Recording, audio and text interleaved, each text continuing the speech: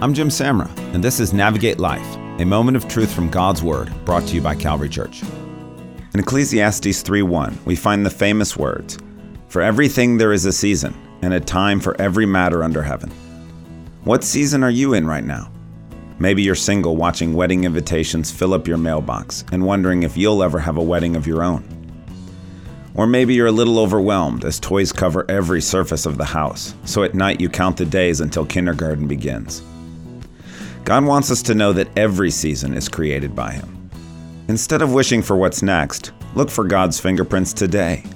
Find the joy now, celebrate the present, and discover what God has for you in this season of life.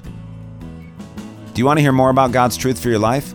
If you don't have a church home, we would love for you to join us at Calvary. Visit us at calvarygr.org and listen in next Monday morning as we again seek to navigate life together.